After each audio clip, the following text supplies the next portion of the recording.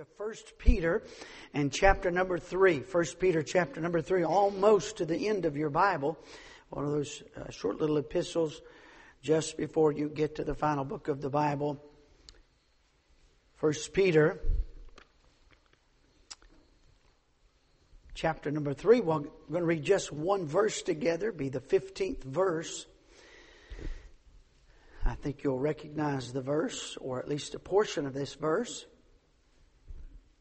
1 Peter chapter number 3 and verse number 15. When you find that, stand with me out of respect for the Word of God and read aloud with me this one verse, 1 Peter chapter 3 and verse number 15. Reading together. Ready? But sanctify the Lord God in your hearts, and be ready always to give an answer to every man that asketh you a reason of the hope that is in you with meekness and fear. Would you notice that phrase? Be ready always to give an answer. To every man that asketh you a reason of the hope that is in you with meekness. Those two little words I take as the title of the message tonight. Ready always. Ready always. And you know, we ought to believe what is right, but we ought to know why we believe what we believe. Amen? And it behooves every generation to become a student of this book right here. Amen? Because you won't live what you have not believed for yourself. It works for a while, and it ought to work until you become a student of the Word of God, that you just believe and trust those who God put in your life and tell you what's right, and you ought to believe them and you ought to trust them. But you must become a student of the Word of God for yourself. And the Holy Spirit must teach you these great truths. You won't pass along something that the Spirit hasn't touched your heart about. And so tonight I speak to you on the subject, ready always. Heavenly Father, please, through the power of your Spirit, deepen us, enlighten us, teach us tonight, and make us a ready witness for Thee. In Jesus' name, amen. Thank you, and you may be seated. I met a man this week, and as soon as I met him, right away I asked him about his soul. He said, "Hey, yeah." He said, "I'm saved. I'm a preacher too." And so we talked a little bit. Had what I felt like was good fellowship. And then about 5 minutes into the conversation, he said, he says, "One thing I don't believe though." He said, "I don't believe that once saved, always now. I don't believe that." And he quoted a portion of a passage here. In fact, I want you to turn to it. I want you to turn to the passage Hebrews chapter number 6. And so we didn't have an argument. We had a very amiable kind of conversation. And but I had the liberty. We had about 20 minutes to talk there, and together we were in the place of business together. And we had a chance to talk together. And so I opened up my Bible on my phone, and I opened it up, and I read the passage at length, and I share with you what I share with him. But the Bible said we should be ready always to give an answer. We ought to know what we believe, and we ought to know why we believe it. Amen? We ought to know why we believe it. And so I pointed out to him two possible interpretations to this one passage. A lot of scriptures could have more than one interpretation. And you say, how do you know what the right interpretation is? Well, we'll get to that next. But I want you to notice, first of all, in Hebrews chapter 6, the Bible said, "Therefore, leaving the principles of the doctrines of Christ." All right? So, stop right there for just a moment. To understand a passage of Scriptures, one of the first things you must understand is to whom it is written. Based on chapter 3, verse 1, chapter 3, verse 12, chapter 10, verse 19, and other places in this book is written to believers. It's what the book of Hebrews itself says. It's addressed to believers. That's very important to get a proper interpretation of the Scriptures. And so he is, of course, he's tying what he's been teaching to what he's getting ready to say. Without going into that, he is admonishing these Hebrew believers to leave some principles. Now, he's not talking about abandoning truth, but he's talking about moving on to maturity. He says, leaving, therefore, the therefore leaving the principles of the doctrine of Christ, let us go on to perfection. So the doctrine of Christ. Jesus Christ is God the Son. He lived a perfect life.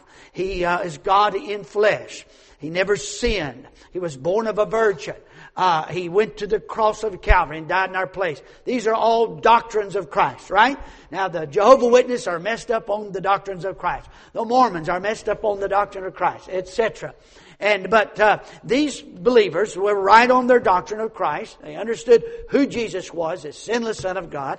And he said, but we need to go on past that. Move on. Let us go on to perfection, to spiritual maturity. Not laying again the foundation of repentance from dead works and of faith toward God. You stand up your dead works and you're going to be God just for a brief moment. Thank the Lord for that. But anyway, here's salvation. I am trusting in my works. Works can't save. That's why I called them dead works. Amen. Works can't save. Religion, listen, all false religion could be tied up in one word, do. And salvation could be tied up in one word, done. Amen. Religion says you must do something. Some good work you must do to be saved. Salvation is done, done, done. The great transaction's done. I am my Lord's and He is mine. Jesus paid it all. It was done, finished at Calvary. Amen. Death, burial, resurrection of Jesus Christ. All done. Amen. That's salvation.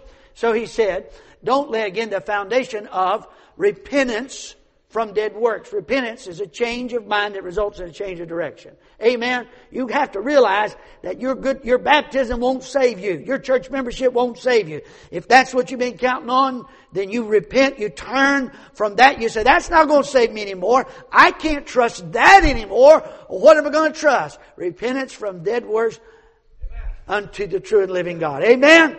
The one that can save me. So he's talking about salvation in that phrase. Thank you. Be seated. You go back and be Brother Hamilton now. Okay, so not laying again the foundation of repentance from dead works and of faith toward God, of the doctrine of baptisms, of laying on of hands, commissioning someone for a task, for ministry, for example, and of the resurrection of the dead and of eternal judgment. How many believe that the trump will sound, the dead in Christ shall rise first, which will alive and reign? How many believe that? Amen. All right. Amen. So that's good. You understand the second coming? Great. Let's move on past that, he says. And of eternal judgment. I believe in eternal heaven, eternal hell. Say amen. Good for you. Let's get past that, he says. Now these are basic doctrines of our Christian faith. And he's saying to them, now let's get past that. Now circle in verse number 1, us. Circle us. Who's he talking to? He's talking to believers. In verse 3, circle the word we. Who's he still talking to? Believers. Now the Bible doesn't tell us for sure, but I think the Apostle Paul wrote the book of Hebrews. I'm not sure. Anyway, but I believe he did. So he's talking to believers. He's certainly a believer himself, right? And he's talking to believers, and we know that from these passages I mentioned a moment ago. Now we get to verse 3. And this will we do. We'll leave those things, not abandon them, but we'll go on beyond that. And we'll do something else. And this will we do if God permit. Verse 4. For it is impossible for those who were once enlightened and have tasted of the heavenly gift and were made partakers of the Holy Ghost and have tasted the good word of God and the powers of the world to come, if they shall fall away, to renew them again unto repentance, seeing they crucify to themselves the Son of God afresh and put him to an open shame. And this is what, my friend, that I met. This is what he said. See, you can fall away. You never convinced me that a man can't lose his salvation, because it says right there in the book, it says you can fall away, and so you can lose your salvation. So I said, well, that's interesting you bring up that passage. So I got my phone out, I opened up the Bible, and I did with him what I'm doing with you. And I said, now let's assume that what you're saying is correct. But does it just say that you can, if your interpretation is correct, does it just say that you can lose your salvation? I said, no, it says more than that. It says that it's impossible for those who once were enlightened, tasted the heavenly gift, made partakers of the Holy Ghost. That's what happens when you get saved. You're sealed with the Holy Ghost. That's talking about people that were saved, right? If they shall fall away, and if his interpretation is, that means you lose your salvation. If they shall fall away, to renew them again to repentance. I said, so, if you're correct, it doesn't just teach that you can lose your salvation. It teaches that you, if it's true that this is the correct interpretation, it teaches that you could lose your salvation and you can't get it back. It teaches that. And he said, yeah, that's right. That's what it says. I said, okay. I said, you can't pick one and not the other. If you're correct in your interpretation, you can lose your salvation. But if you lose it, you can't be renewed again unto repentance. You can't get saved again. Right? And then he explains why, seeing they crucified themselves the Son of God afresh. Why? Because in order to do that, if you could lose your salvation and it'd be impossible to get you saved again. Why? Because you'd have to crucify Jesus again. He'd have to go back to the cross. Why? Because the first time wasn't enough. By the way, if the first time wasn't enough, then what's the guarantee the second time is going to be enough? Right? That's a self-defeating idea. But if we just take this and say, well, it says you can fall away. Yes, it certainly does say that. If they shall fall away. It doesn't say when, by the way. It said if. In other words, speaking as a supposition or possibility. If they shall fall away, to renew them again unto repentance. Why? Because it would require Jesus Christ to go back to the cross. Now, I want you to know something. Where's the word impossible? The word impossible is before verse 6. The word impossible is not between 6a and 6b. You understand? If they shall fall away, to renew them again in repentance, it would be, if they shall fall away, it's impossible to renew them again. No. The word impossible is before every bit of that. You understand what I'm saying? Do you understand what I just pointed out? So, I said to this dear man, I believe he's a brother in Christ. I said to my brother, I said, that is possible, that your interpretation is correct. I said, but you must entertain that there's a second possibility. And I told him, I said, same thing. I said, the Bible says this is impossible. Everything that follows, verse 4, 5, and 6, he declares it to be impossible. I said, so there's two possibilities. The one interpretation is that if you lose your salvation, it's impossible to get saved again. Which, by the way, most of that crowd doesn't believe. Most of the crowd that believes you lose salvation certainly don't believe you can't get it back in, because they'd all be in trouble. So anyway, but if his interpretation is correct, that means you lose your salvation and it's impossible to get it back again. Or, second possibility, it's impossible for a saved person to lose his salvation and then get it back again. And if you'll follow the order of what he says here in verse number 6, he says this, impossible's up here in verse 4. Impossible precedes this whole scenario. He didn't say when, he said if. He said this is an impossible thing. If a man was to lose his salvation to get him saved back again, because it would cause Jesus Christ to go to the cross. And he said, well, I guess it could mean that. He said, but I believe it means you can lose it. I said, okay. And we didn't have time to finish the conversation, but I'm going to finish it with you tonight. I said, here's my challenge to you. I said, you're honest enough to recognize there are two possible interpretations of that Scripture. I said, so what must you do in order to find out what the proper interpretation is? Take your Bibles and turn to 1 Corinthians chapter number 2, and I'll show you.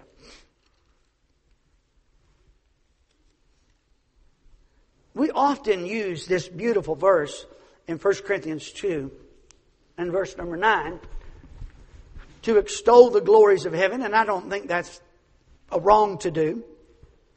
Sometimes we use Bible imagery and Bible words to describe spiritual truths, but though that is not the context, he's not talking about heaven. I don't think it's wrong to say that, but we can never imagine how gorgeous heaven, how wonderful heaven is. That's a true statement. But that's not the point he's making in this text. In 1 Corinthians chapter 2, verse 9, it says, as it is written, eye hath not seen, nor ear heard, nor neither have entered into the heart of man the things which God hath prepared for them that love Him. Now, I've taught you this before, so some of you may have, but if you never have, I would challenge you to get your pen out and mark something. This will help you as you study your Bible later on. In verse number 9, I'd like to ask you to circle or underline the word things. All right? So here we are in verse 9. I have not seen, nor ear heard, neither have entered into the heart of man the things which God hath prepared for them that love Him. What are we talking about? What things? Verse 10, but God hath revealed them. Circle that word, them. Those things, them. We're referencing the same things. But God hath revealed them unto us by His Spirit. All right, so whatever these things are that I have not seen, ear hath not heard, neither entered into the heart of man, whatever these things are, they are revealed to us. How? By the Spirit of God, right? All right. Verse 10 again, second half. For the Spirit searcheth all things. There it is again. Yea, the deep things. Circle things of God. The deep things of God. So these things that I have not seen nor ear heard, that are revealed to us by the Spirit, are the deep things of God. Well, what are these things exactly? Verse 11. For what man knoweth the things of a man, save the spirit of a man which is in him? Even so the things, circle it again, of God knoweth no man but the Spirit of God. What things is he talking about? Is he talking about the golden spirals? Is he talking about the golden streets? Is he talking about the gates of pearl? What things is he talking about? I have not seen nor ear heard. These things, them, these deep things, revealed to us by His Spirit. These things of God knoweth no man but the Spirit. These things, only the things the Spirit of God knoweth. Verse 12. Now we have received not the spirit of the world, but the Spirit which is of God, that we might know the things that are, there it is again, circle it, the things that are freely given to us. Wow, these things are freely given to us of God. Verse 13, which things, circle it again. Now we're getting ready to identify it. Are you ready? Which things also we speak. What am I speaking right now? I'm speaking words. He's talking about communication. He's talking about the words of God. In the column next to verse number 13, things also we speak. Right in there, put a parenthesis and write words. Words. He's talking about the words of God, the written words of God. Which things also we speak, not in the words which man's wisdom teacheth, but which the Holy Ghost teacheth, comparing spiritual things. And here's the key to unlock Hebrews chapter 6. Comparing spiritual things, circle it one more time, with spiritual. Comparing spiritual things with spiritual things. That's what he's saying. Now, how do you unlock a scripture? When you find a scripture, so I don't know what this means. Does it mean this? Does this scripture, for example, mean that man that loses his salvation can never get it back? Or does it mean it's impossible for a man to lose it, get it back, and because it's impossible for Jesus to go back to the cross? Does it mean the whole thing's impossible? Or just that it's impossible for him to get it back? I submit to you that when you look at Hebrews chapter 6, in light of other scriptures, when you compare the spiritual words of Hebrews 6 to other spiritual words, the spiritual things with spiritual things, the light bulb will come on. Let me do this for you. If the interpretation of Hebrews chapter 6 is, you lose your salvation, it's impossible to get saved again, then how do you explain 1 Corinthians chapter 5? Where the son-in-law, the stepson that was in sin, was in this, he hadn't been dealt with, hadn't been disciplined. But in 2 Corinthians, in the next letter, they obeyed Paul's admonition. This guy was being immoral with his stepmom. Ugh. Yuck. And wasn't being dealt with. And Paul wrote a scathing letter in 1 Corinthians. What are you doing? You can't allow this to go on. Deal with this. So they dealt with the issue. The man repented of his sin. And in 2 Corinthians, Paul wrote to him and said, good night, the guy repented. Bring him back into fellowship. People still wouldn't talk to him afterwards. Listen, if somebody gets right, the sentence ought to end. Amen? That doesn't necessarily mean trust. Trust is something you earn over time. I understand that. But if somebody gets right with God, they ought not be shunned by God's people. Amen. Amen. And Paul said, good night, bring him back into fellowship. Now wait a minute. Wait a minute. If that guy lost his salvation in 1 Corinthians, then Paul would not have commanded the people to bring him back into fellowship in 2 Corinthians. David sinned. He had an affair. Had a man killed. That's pretty serious. If you're going to lose your salvation, and I've never had anybody tell me what you lose your salvation for. Obviously for sin, but I don't know what sin. I don't know. If it's big sin, little sin, whatever. I don't know. Anyway. But if it's going to be a sin, you'd think probably it would be adultery and murder, right? That probably ought to do it. Right? And yet, what did David say in Psalm 51 verse 12? Restore unto me the joy of my salvation. David didn't lose his salvation, he lost his joy. You can lose a whole lot as a Christian. You can lose your testimony. You can lose your family.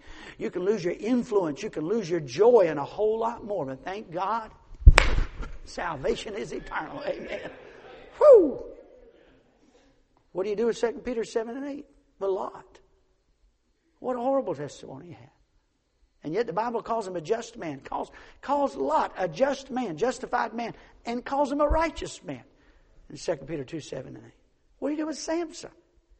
In Hebrews chapter 11, verse 13, Hebrews chapter 11 and verse number 32, we find out Samson's right there. How did Samson die? Samson took his own life. Samson was a womanizer. He had seasons in his life where God's Spirit was on him and he was used greatly of God. He had seasons of immorality in his life. His life was a roller coaster. And yet he's listed in the great hall of faith. Now you say, well, I just don't see that. There's things I don't see in the Bible. Sometimes I read the Bible and say, that don't make sense, God. I don't agree with you on that. But listen, if God and I have a controversy, He's right and I'm wrong. I don't determine my doctrine based on what makes sense to my brain. I determine my doctrine based on what God said in His Word. Amen. So for interpretation, Hebrews 6, interpretation number 1 is correct. That if you lose your salvation, it's impossible to get saved again. Then Samson evidently never lost his salvation. I mean, he's listed in Hebrews 11. And evidently Lot never lost his salvation. And we won't go into the sordid story about yucky stuff that happened with him.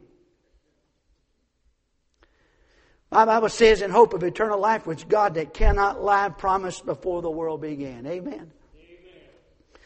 Who promised salvation? God promised it. If I make a promise, then whether or not that promise is kept depends on who. If I make you a promise, if I say I'm gonna come to your house and bring you a hamburger tomorrow at 3 o'clock. He said, hamburger? Yeah. What do you want on it? Lettuce, tomato, mayonnaise. Amen. Cheese? All right.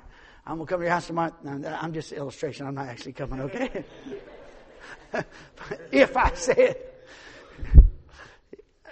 anyway, if I say I'll come here, his house tomorrow at 3 o'clock, bring a hamburger, the lettuce, tomato, mayonnaise, and cheese, and I don't show up, I said, well, he didn't brush his teeth today, so I ain't coming. Now, wait a minute. Hold on a second. If I make you the promise, I promise you I'm going to bring you a hamburger tomorrow at 3 o'clock. Then who's liable to keep the promise? Who made the promise? So who's liable to make the promise? Whose responsibility is to keep the promise? The one who made the promise. If God promised us eternal life, then who's responsible for keeping that promise? God. The verse said, in hope of eternal life, which God, that cannot lie, promised before the world began. Amen? God doesn't play word tricks with His people. If God said eternal, He meant eternal. When He said that whosoever believeth in Him should not perish but have eternal life, John 3:15, He meant eternal. When He said in John 10:28, I give unto them eternal life, they shall never perish, neither shall any man pluck them out of my hand. That's what He meant. He meant eternal. He meant never pluck them out of my hand. When He said everlasting in John 3:16, for God so loved the world that He gave His only begotten Son, whosoever believeth in Him should not perish but have everlasting life. That's what He meant. He meant it. That's His promise. When He said never in John 4:14 and 6:35 and 10:28 and 11:26, whosoever drinketh the water of life that I shall give him shall never thirst. Jesus said, I am the bread of life. He that cometh to me shall never hunger. John 10:28 again, they shall never perish. John 11:26, whosoever liveth and believeth in me shall never die. Did he mean never or did he not? Amen. He meant what he said. Amen. He meant what he said. Oh, listen, my dear friend. This book right here, you say, how do I talk to my neighbors? How do I talk to my coworkers? How do I... This book right here has the answers. Amen. This book has the answers. Now, it's an inexhaustible book. And you can't learn it in one setting. But we have a divine teacher who lives inside of us. Amen? Who will teach you this book. How can you be ready always? Number one, get in the Bible every day. Get in the Bible every day. Now look, if all I did was read some highlight passages like Acts 2:38 and Hebrews chapter 6 verse 1 through 6, I might believe that salvation depends on me and not God's promise. I might think I could fall away if I only knew a few passages and repeat them over and over again. But if you start reading a scripture text, you go, wow, goodness gracious. You keep reading, amen? And let the spiritual things define the spiritual things, and let the Holy Spirit teach you, and you can learn what God is saying in His Word. There's no listen, you say, I found a contradiction in the Bible. Let me help you. The contradiction is in your head, not in this book. Amen. It's your lack of understanding. Amen. Get in the Bible every day. Acts 16:11 said about the Berean Christians that they were more noble than those in Thessalonica. Why? They searched the Scriptures daily. The word noble means great, elevated, dignified, honorable, excellent, of the best kind, of an excellent disposition, ready to receive truth. Hey, listen, you want to be a great, dignified, honorable, excellent kind of a believer, then search the Scriptures daily, the Bible says. Somebody asked Tom Malone,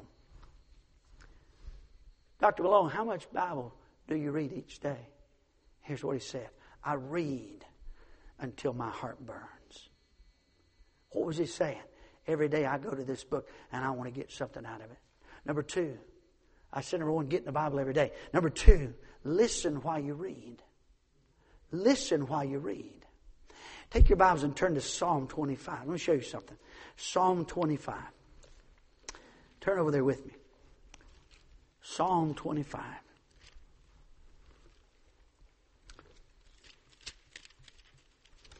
We're going to start at verse number 5.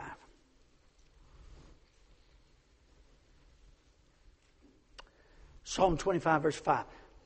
Lead me in thy truth and teach me. For thou art the God of my salvation. On thee do I wait all the day. Verse 6. Remember, O Lord, thy tender mercies and thy loving kindnesses, for they have been ever of old.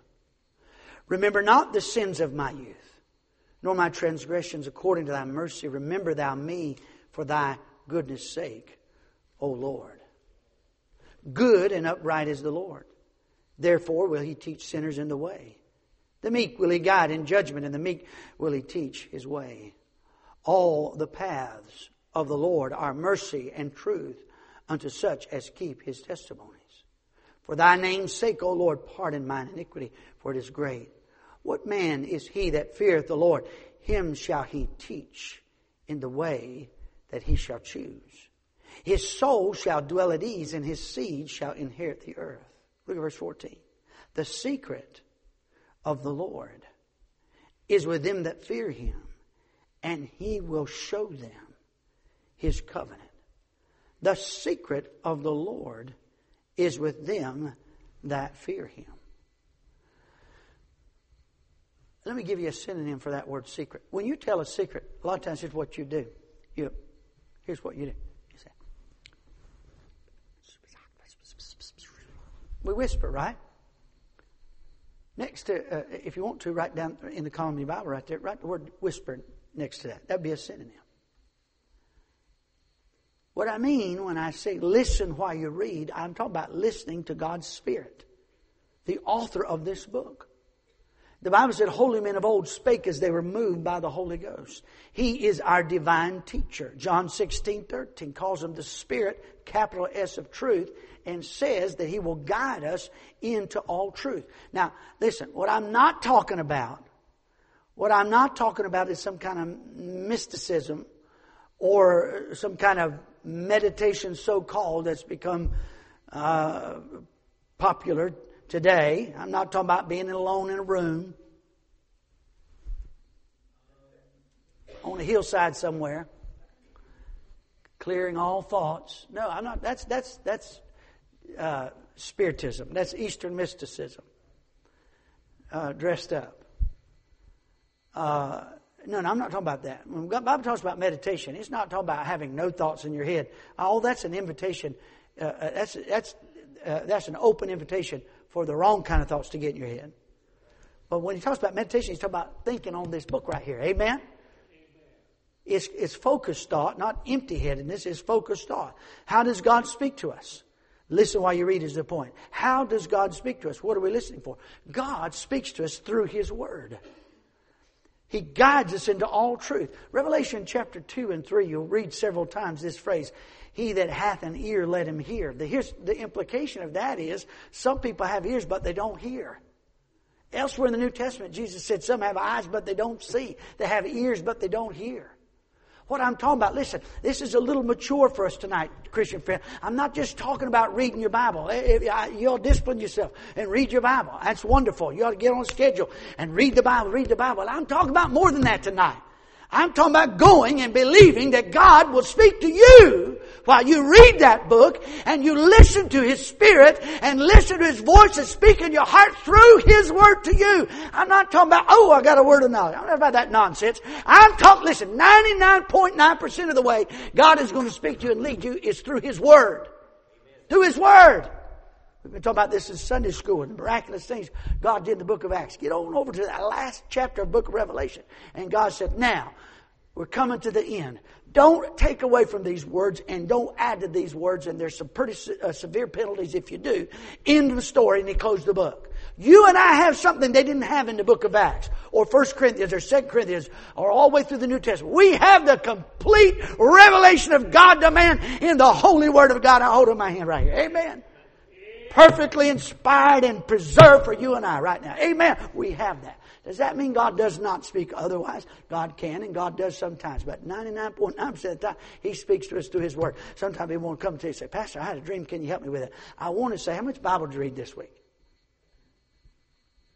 You think that God's the only person to give you a dream? Hello? You ought to be a student of this Word. A student of this Word. So, what do I mean? Listen while you read. 1 Kings 19, 11 and 12. Elijah's up there. And he's in a pity party for sure. And he ran from Jezebel, you know. Now he's exhausted. He went many, many miles. He's exhausted. God sustained him, gave him a meal, ate on it, and he's fasted days and days and days and days and days. And finally God speaks to him, and the Bible says that God came in as a great strong wind, rent the mountains and break in pieces the rocks. But God was not in the wind. And then after that an earthquake, but He wasn't in the earthquake. After that a fire, but He wasn't in the fire. And after that what? A still small voice. Listen, sometimes when you read the Bible, God thunders. Sometimes you read, "Prepare to meet thy God," and He thunders out to us. "Be not deceived, God is not mocked. Whatsoever man soweth, that shall he also reap. Depart from me, you cursed, into everlasting fire, prepared for the devil and his angels. The wages of sin is death, that the fearful, unbelieving, abominable, whoremongers, sorcerers, idolaters, and all liars shall have their part in the lake which burneth with fire and brimstone." Sometimes God thunders out His truth in His Word. Sometimes He speaks tenderly. "The Lord is my shepherd. I shall not want. He maketh me to lie down in green pastures. He leadeth me beside the still waters. Come unto me, all you that labor and heavy laden, and I will give you rest. I have loved thee with an everlasting love. Underneath are the everlasting arms." We know that all things work together for good to them that love God, to them who are called. Sometimes God thunders, sometimes God speaks tenderly. But listen, here's what I'm trying to whet your appetite for. Sometimes God whispers. Sometimes God comes in a still small voice and gives you something for your need in your life from His precious Word, because you came and you were hungry and you asked Him to open your eyes, and He gives you something. You say, "Oh, this is for me today. This is for me." You know what I love about the book? It's an ancient book. It's an eternal book. It's not just ancient. It's an eternal book. But I read it and it speaks to me and my needs like it was just written this morning. Number 3. I said number 1, get in the Bible every day. Number 2, listen while you read. Number 3, when God gives you something, write it down. When God gives you something, write it down. Look, do you know who gets something out of class?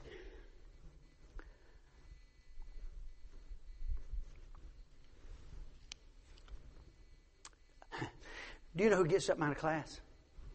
Those who are prepared. Those who are prepared.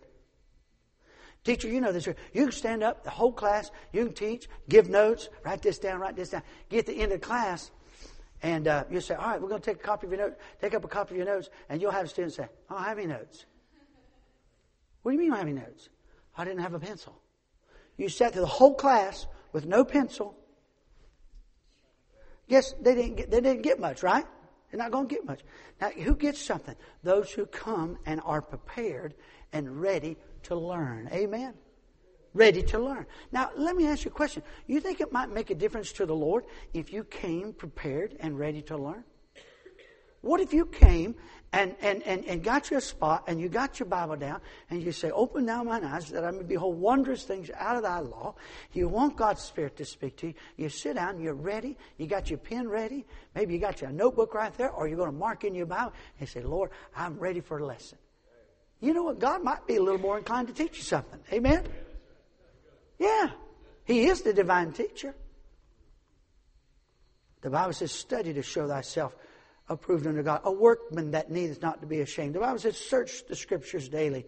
The Bible again speaks about the Berean Christians that were more noble because they searched the Scripture. Our text in 1 Corinthians chapter 2 says, how do you find these deep things of God? How do you find them? You find them by comparing spiritual things with spiritual. Do you know what the most important tool that you have to study your Bible are cross-references? How many have a Bible with cross-references in the center column? You have a study Bible of some kind, or maybe they're listed somewhere else. Now you can buy such a tool, or you can get your Bible with cross-references. But the best tool you have to study your Bible is the cross-references that are written right there.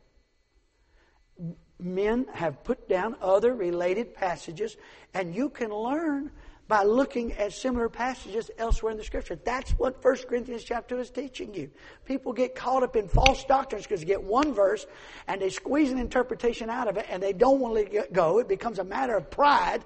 And listen, if you've been a Bible student for very long, you have come to times in your life where you're like, what? I want to go back and find that tape, archive it, and destroy it because I don't believe that no more. God showed me something. That was a misinterpretation. How many ever had to change what you believe about something because God showed it to you? I hope I'm not the only one. Okay. We're growing. We're learning. We're being taught. And you get something and you get one little scripture, a pet scripture, and you listen, most false doctrines are built on one or two, a handful of the whole Jehovah's Witness mess. I forgot what the scripture is, Psalm 89 or something like that. Anyway, but I can quote it for you. The Bible says, he whose name alone is Jehovah. They take that, twist it to say he whose only name is Jehovah, and they build a whole religion on the nonsense that his only name is Jehovah. It didn't even say that. It said he whose name alone is Jehovah. What does it mean? It means he's the only one with that name. He whose name alone is Jehovah is not the same thing as he whose only name is Jehovah. That's Calvin, but he's also Dad, and he's also Schmoochy Poo, or whatever his wife calls him. I don't know. I don't want to. Anyway, he's brother, you know. He's a lot of things. He's called other things in Calvin. But what do, they find one little thing. They think we got something nobody else knows, and they build a whole false religion on. False doctrine gets entrenched in people, and it becomes a matter of pride. We can't even honestly look at the Bible anymore. Listen, we all can be taught from this book, amen. And we ought to be taught. I'll give you an example. Hebrews 10:24 and 25. Turn over there with me. I don't have a lot longer to go. I have about 30 minutes is all. No, I don't. I don't have much longer to go.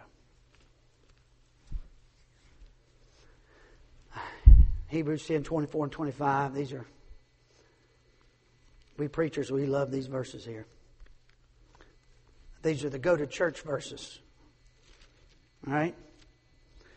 Verse 24 and 25. Let us consider one another to provoke unto love and to good works, not forsaking the assembling of ourselves together, as the manner of some is, but exhorting one another, and so much the more as you see the day approaching.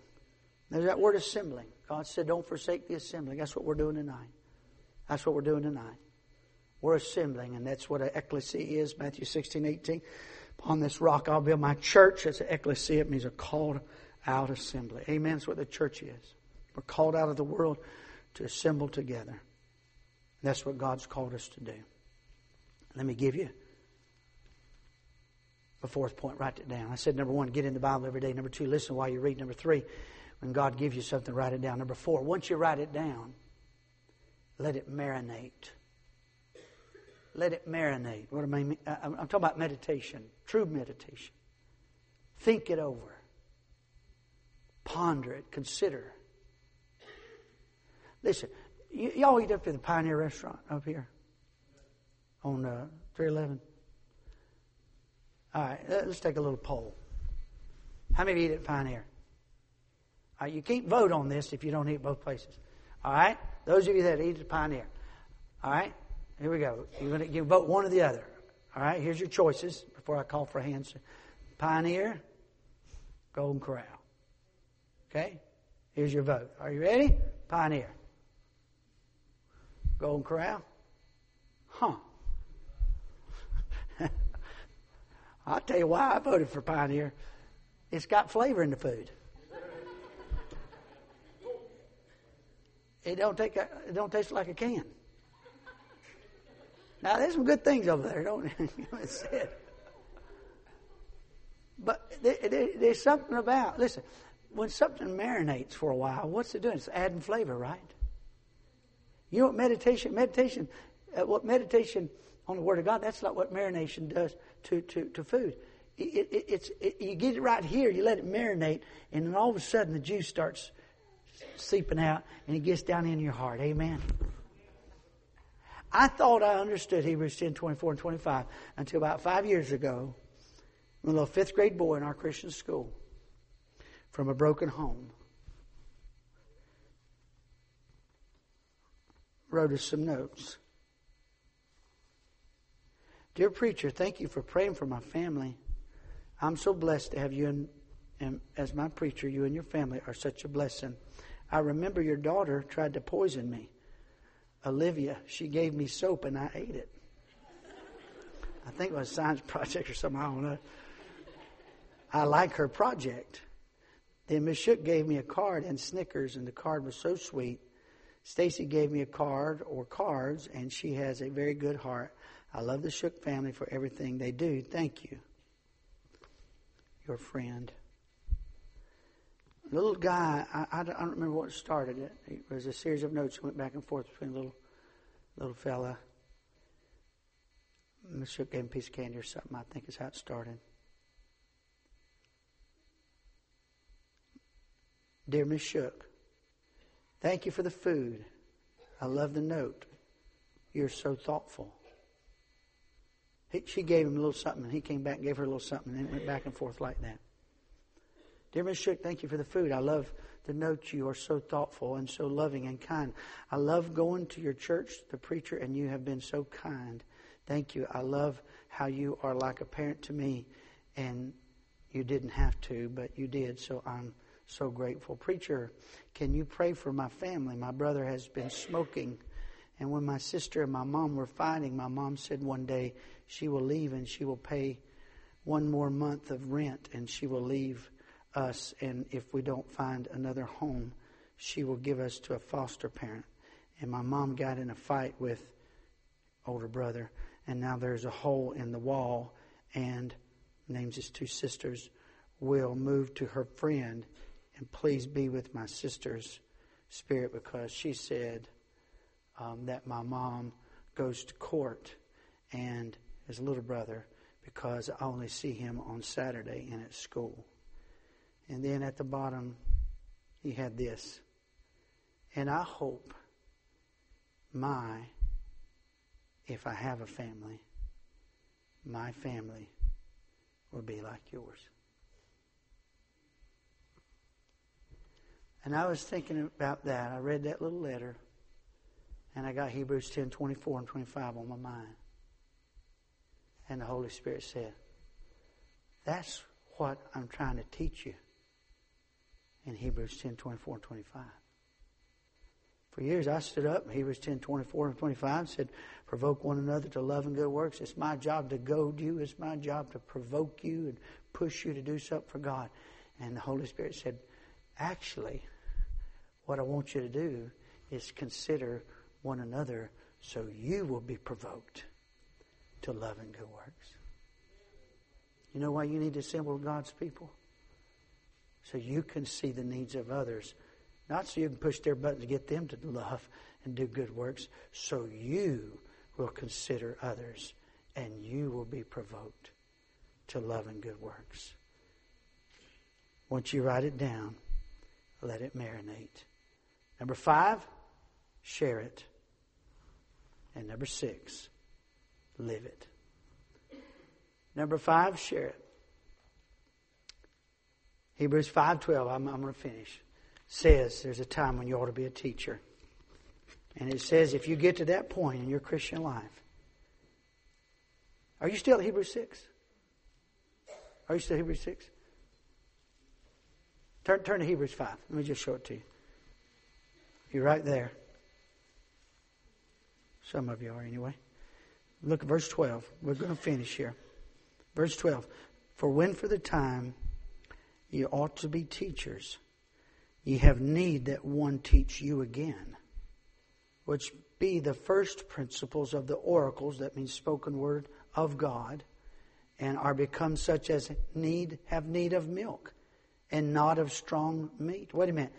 They become somebody who needs milk. Meaning, everybody starts on milk, right? But these folks got to a place where they should have been teaching others, and because they didn't teach others, they regressed and had to go back and have milk again, and couldn't take strong meat. Verse 13, for everyone that useth milk is unskillful in the word of righteousness, for he's a baby, he's just a baby Christian.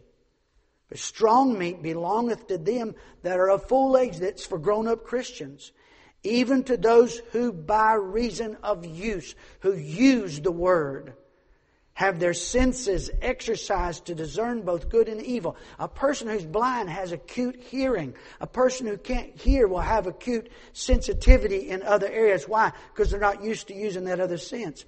God is saying when you get a hold of the book and you use the word, you take it, you apply it, you teach it, you become skilled in the use of the word of God. But if you do not, then you'll regress and you'll go from maturity. Here's a person gets saved, they're on the milk, and then they grow and they get on the meat, and now here they are, they're getting strong and they're using the word, and God said, now it's time for you to take it and teach someone else. And if you don't do that, the Bible says you'll regress and get back over here where you need to go back on the bottle again. Back on milk. Share it. And you say, well, I don't have a Sunday school class. I hope you get a Sunday school class one day. If you want a Sunday school class, come talk to me. But there's 10,000 other ways to teach besides a Sunday school class. Amen? Amen. Start a Bible study at the lunch table. Put a notice on the board and say, we're going to read through the book of Proverbs at lunchtime over the next 6 months. I invite you to come. He says, well, if I'm the only one, then read it by yourself. That's what you're doing anyway, aren't you? Right? Well, what if one person shows up? Then you get to share something. Amen? I thought that was a good idea. Number 6 and last. Live it. Amen? Live it. Write this verse down. We'll be done. John 7:17. If any man will do his will, he shall know of the doctrine, whether it be of God or whether I speak of myself. Listen, if you're not willing to live what God teaches you, then He's not going to teach you. My willingness to obey the teaching of the Holy Spirit as I read His book will open up this book like nothing else. Amen? Ready always. And it's a wonderful book. Sing with me. I love the old Bible, the precious holy Bible. Its light on my pathway doth shine. It keeps me so sweetly, ever so sweetly, God's wonderful book divine. Wonderful. 5 of us know that little song. Amen. I like this one. What's wrong with the old black book my daddy used to read from? Is it so outdated by modern translations? Revised Standard and Good News are everywhere I look. Won't somebody tell me what's wrong with the old black book? The enemy is much too smart to come right out and say, forget all that you've learned of God. It's not true anyway. He's making plans in years to come to take God from our minds by giving us new Bibles, changed a little bit each time. What's wrong with the old black book my daddy used to read from? Sing with me if you know it. Is it so outdated by modern translations? Revised Standard and Good News are everywhere I look. Won't somebody tell me what's wrong with the old black book? Let's stand. Thank you for the Word, Father. Thank you for Thy Spirit that is our divine.